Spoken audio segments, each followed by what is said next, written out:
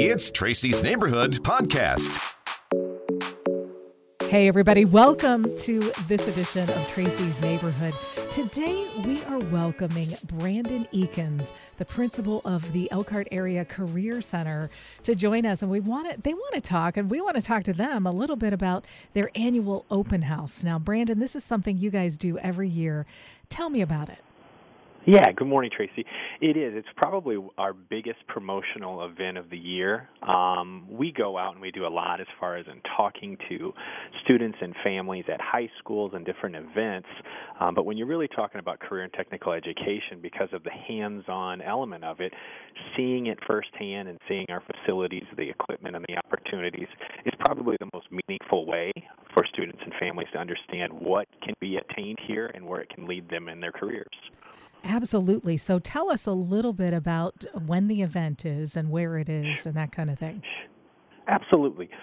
This event takes place on Sunday, January 20th here at the Elkhart Area Career Center, which is located on California Road. We are right next door to Elkhart Memorial High School. That's where our main campus is. We also have two other buildings that are on County Road 10, which are annex buildings that house our automotive and construction programs. The event runs from 1:30 to 3:30 on that Sunday. It's really open to anybody that would like to come through. One of the things that I know many people that come through look forward to is our culinary. Our second-year culinary students have a pretty elaborate dessert menu that they have available, and so we encourage free families food to come through. Free food, and you know how free food goes. People will show up for free food. We try to get families in and gather a little bit of information about the student, kind of what their career interest is, what they may be looking to do in the future, and then it's just kind of free reign. We allow them to go around. We encourage a number of our instructors to invite our current students in, so that they have the opportunity not only to see the area and talk to an instructor, but as a student, being able to ask questions of a fellow student gives you a real accurate picture of what we're doing. That's so meaningful, and their excitement about the program, and I absolutely agree with you. I think that's a big deal. Not only do they have the conversations, but many times we'll have students doing demonstrations so they can get a clearer picture of what is going to be asked of them or what they're going to be looking to try to perform. So it's a great opportunity to learn about the programs, but then we have a number of benefits that go with our programs that we like to share during that event also. And Brandon, tell me about some of the different programs you guys offer. Oh, my goodness. Next year, Tracy, we'll be at 32 programs. And when I go out and I talk to people in the community about the Career Center, the Career Center started serving students in this area in the 1971-72 school year. So we've been doing this for over 45 years. And some people in the community can remember when the Career Center started, or they can remember it when they were in high school. And they remember, the traditional programs, automotive, cosmetology, welding, a lot of those traditional roles. But our Career Center has really evolved quite a bit, where we have countless opportunities. So in our health cluster alone, we have 5 programs that we offer as robust as cardiology. We have students in high school that are beginning to explore the world of cardiology, and along with that, they have the opportunity to earn a technical certificate that comes through Ivy Tech. They also have an opportunity to sit and get the national certification for cardiology out of the way.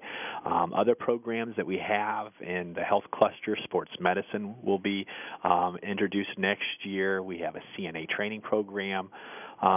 We talked about our annexes a little bit earlier. In our automotive cluster, we have auto tech, we have diesel, we have motorcycle technology, collision repair. At that campus, we also have our traditional construction program, which the second-year students each and every year build a house. I'm praying for those kids today to stay warm. Yes. Yeah, I visited the house 2 days ago. It was a little chilly there, to say the least, but it didn't slow them down. In our main building here, we do have cosmetology still. We have a great culinary program. It's a 2-year program. We have 4 classes that are in the public safety sector. In our arts and communications, we have graphic design, photography, audio, video. We have veterinary careers, which is a huge hit with kids. We have a lot of kids that want to come here because they love animals and they want to pursue that future. And then we have a number of manufacturing programs. I mean, we are Elkhart County, and it only makes sense. And Our manufacturing programs, some of them are traditional, like the precision machining and the welding. And then we have some of cutting-edge stuff, which is when we look at manufacturing today, it's becoming more and more automated. As it becomes more automated, we have to have technicians that are trained to deal with all of the different elements in automation. And so one of the ones we're really excited about that starts next year is mechatronics. And that's something that we see not only here in Elkhart County, a huge growth, but it's going to be countrywide. And what is that?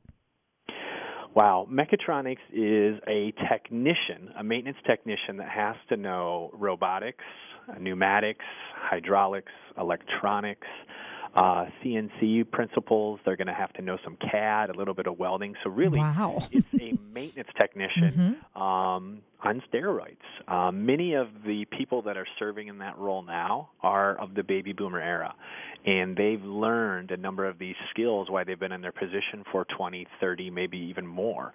But as those people leave, they're taking that skill set with them. And if we don't create a pipeline by beginning these training practices in high school so that we can then get them out and be apprentices or shadow these veteran and maintenance technicians, then we're going to be in a huge world of hurt. It's anticipated here in Elkhart County alone that there's going to be over 8,000 jobs in that area in 10 years. No doubt. Wow. So, Brandon, for our listeners, tell us a little bit about, students come, they can take these classes at the Career Center, and then are they ready for the workforce? Absolutely. And you know what I would say is they're ready for wherever they want to go in their career. Our programming is available for juniors and seniors. Like I said, when we talked a little bit earlier, we have 16 high schools that can send students here, half-day programs. So students or the school determine if the student's going to be here in the AM or the PM session. And tell us which schools in case people don't know. Oh, goodness gracious. So when we start in Elkhart County, obviously we are part of Elkhart Community Schools. So you have Elkhart Community Schools, Concord Community, Goshen, Bago, Northwood, Northridge, Bremen, Mishawaka, Penn. In Michigan, we get students from Edwardsburg, and then a number of our private schools also send. So we get students from Mishawaka Marian, Elkhart Christian. We occasionally get students from Granger Christian. We have a number of homeschool students. I think we're somewhere over 20 homeschool students that are taking part in our programming right now. And through our programs, it's not necessarily, am I ready to go into a career? It may be, am I ready to go into that next level of training, whether it's a traditional 4-year school or a technical school. What we want to offer here is stackable credentials. So we want students to have an opportunity to either earn dual credit, high school and college credit at the same time, or industry-recognized certifications, that if they choose to go immediately into the world of work, they're already a leg up on an entry-level position. And many times what we see is employers are willing to invest in these students because they've already shown an ability to master a level of learning that they're looking for and a commitment to learning. And so that's extremely important for an employer to see because they know they are working with somebody that's trainable. We have a number of students that will come here that do want to go on to a 4-year school. And what they'll do here is they come here and they work while they're in high school. They have somewhat of a safety net. Okay? You know, if you think about it, I determine my major. I go off to college, and then you have the typical case, 1-2 years into college, student comes home from break, mom, dad, I'm going to change my major. So true. And the kids are really they're under so much pressure. I have a teenager myself, and they're under so much pressure to know so soon, sooner than we ever dreamt of knowing what we wanted to do with the rest of our life. And I would agree. And I would think the part about it, Tracy, that's a little bit different now is I think schools are doing a better job of trying to expose students to career opportunities at an earlier age. I agree with you. That's a huge thing. And so what you'll see is we work with a number of 8th graders throughout the community. We host events here on a regular basis. We do tours. We want to be part of that process. We want to help them determine where they want to go, knowing that they are teenagers, and it is possible they're going to change their mind. But if you can expose them to a career while they're in high school and they can either say yay or nay, you can really help the process along, because you may have somebody come here and figure out in that semester, first semester of their junior year, oh my goodness, I can't climb a ladder. I don't think I'm going to be a firefighter. Absolutely. So if they need, let's say they can't make the event, and we're going to highlight that again in a moment, but what other ways do they have? Do you have a website, and what would you suggest somebody do to get more information? Yep. We have a number of things that I recommend. First and foremost, we do have a website. It's myeacc.org. And on that website, we have pages for all of our different programs that give information. They let the students know what is the objectives of the program. There's a short video that shows you just a little bit of the clips of what we do. It also shows the students what are those college credits that you can earn. Some of our programs are what we call early college programs, where students can earn a certificate, a technical certificate. In some cases, if they're doing dual credit at their high school, we have 2 students that are on board to earn an associate's when they graduate this year.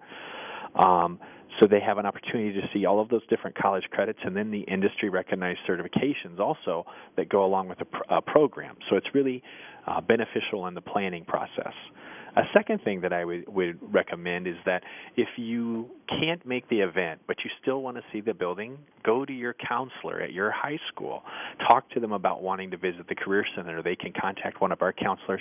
We set up private visits all the time. We'll bring a family in. Sometimes we'll bring in small groups of students from a school that maybe couldn't make the event, and we'll tailor fit that tour to what your interest may be. Fantastic. But we hope a lot of people can come to the event, because it sounds like they'll certainly have an opportunity to get a real feel for what all is offered there. And it just sounds like an amazing place. So it's January 20th, the Elkhart Area Career Center open house next to Elkhart Memorial High School. And Brandon, thank you. Brandon Eakins, principal there of the Elkhart Area Career Center. Thank you so much for joining us. This has been a really good education for me, too. Thank you, Tracy. I appreciate the opportunity to speak with you this morning. And good luck with the event. All right. Thank you very much.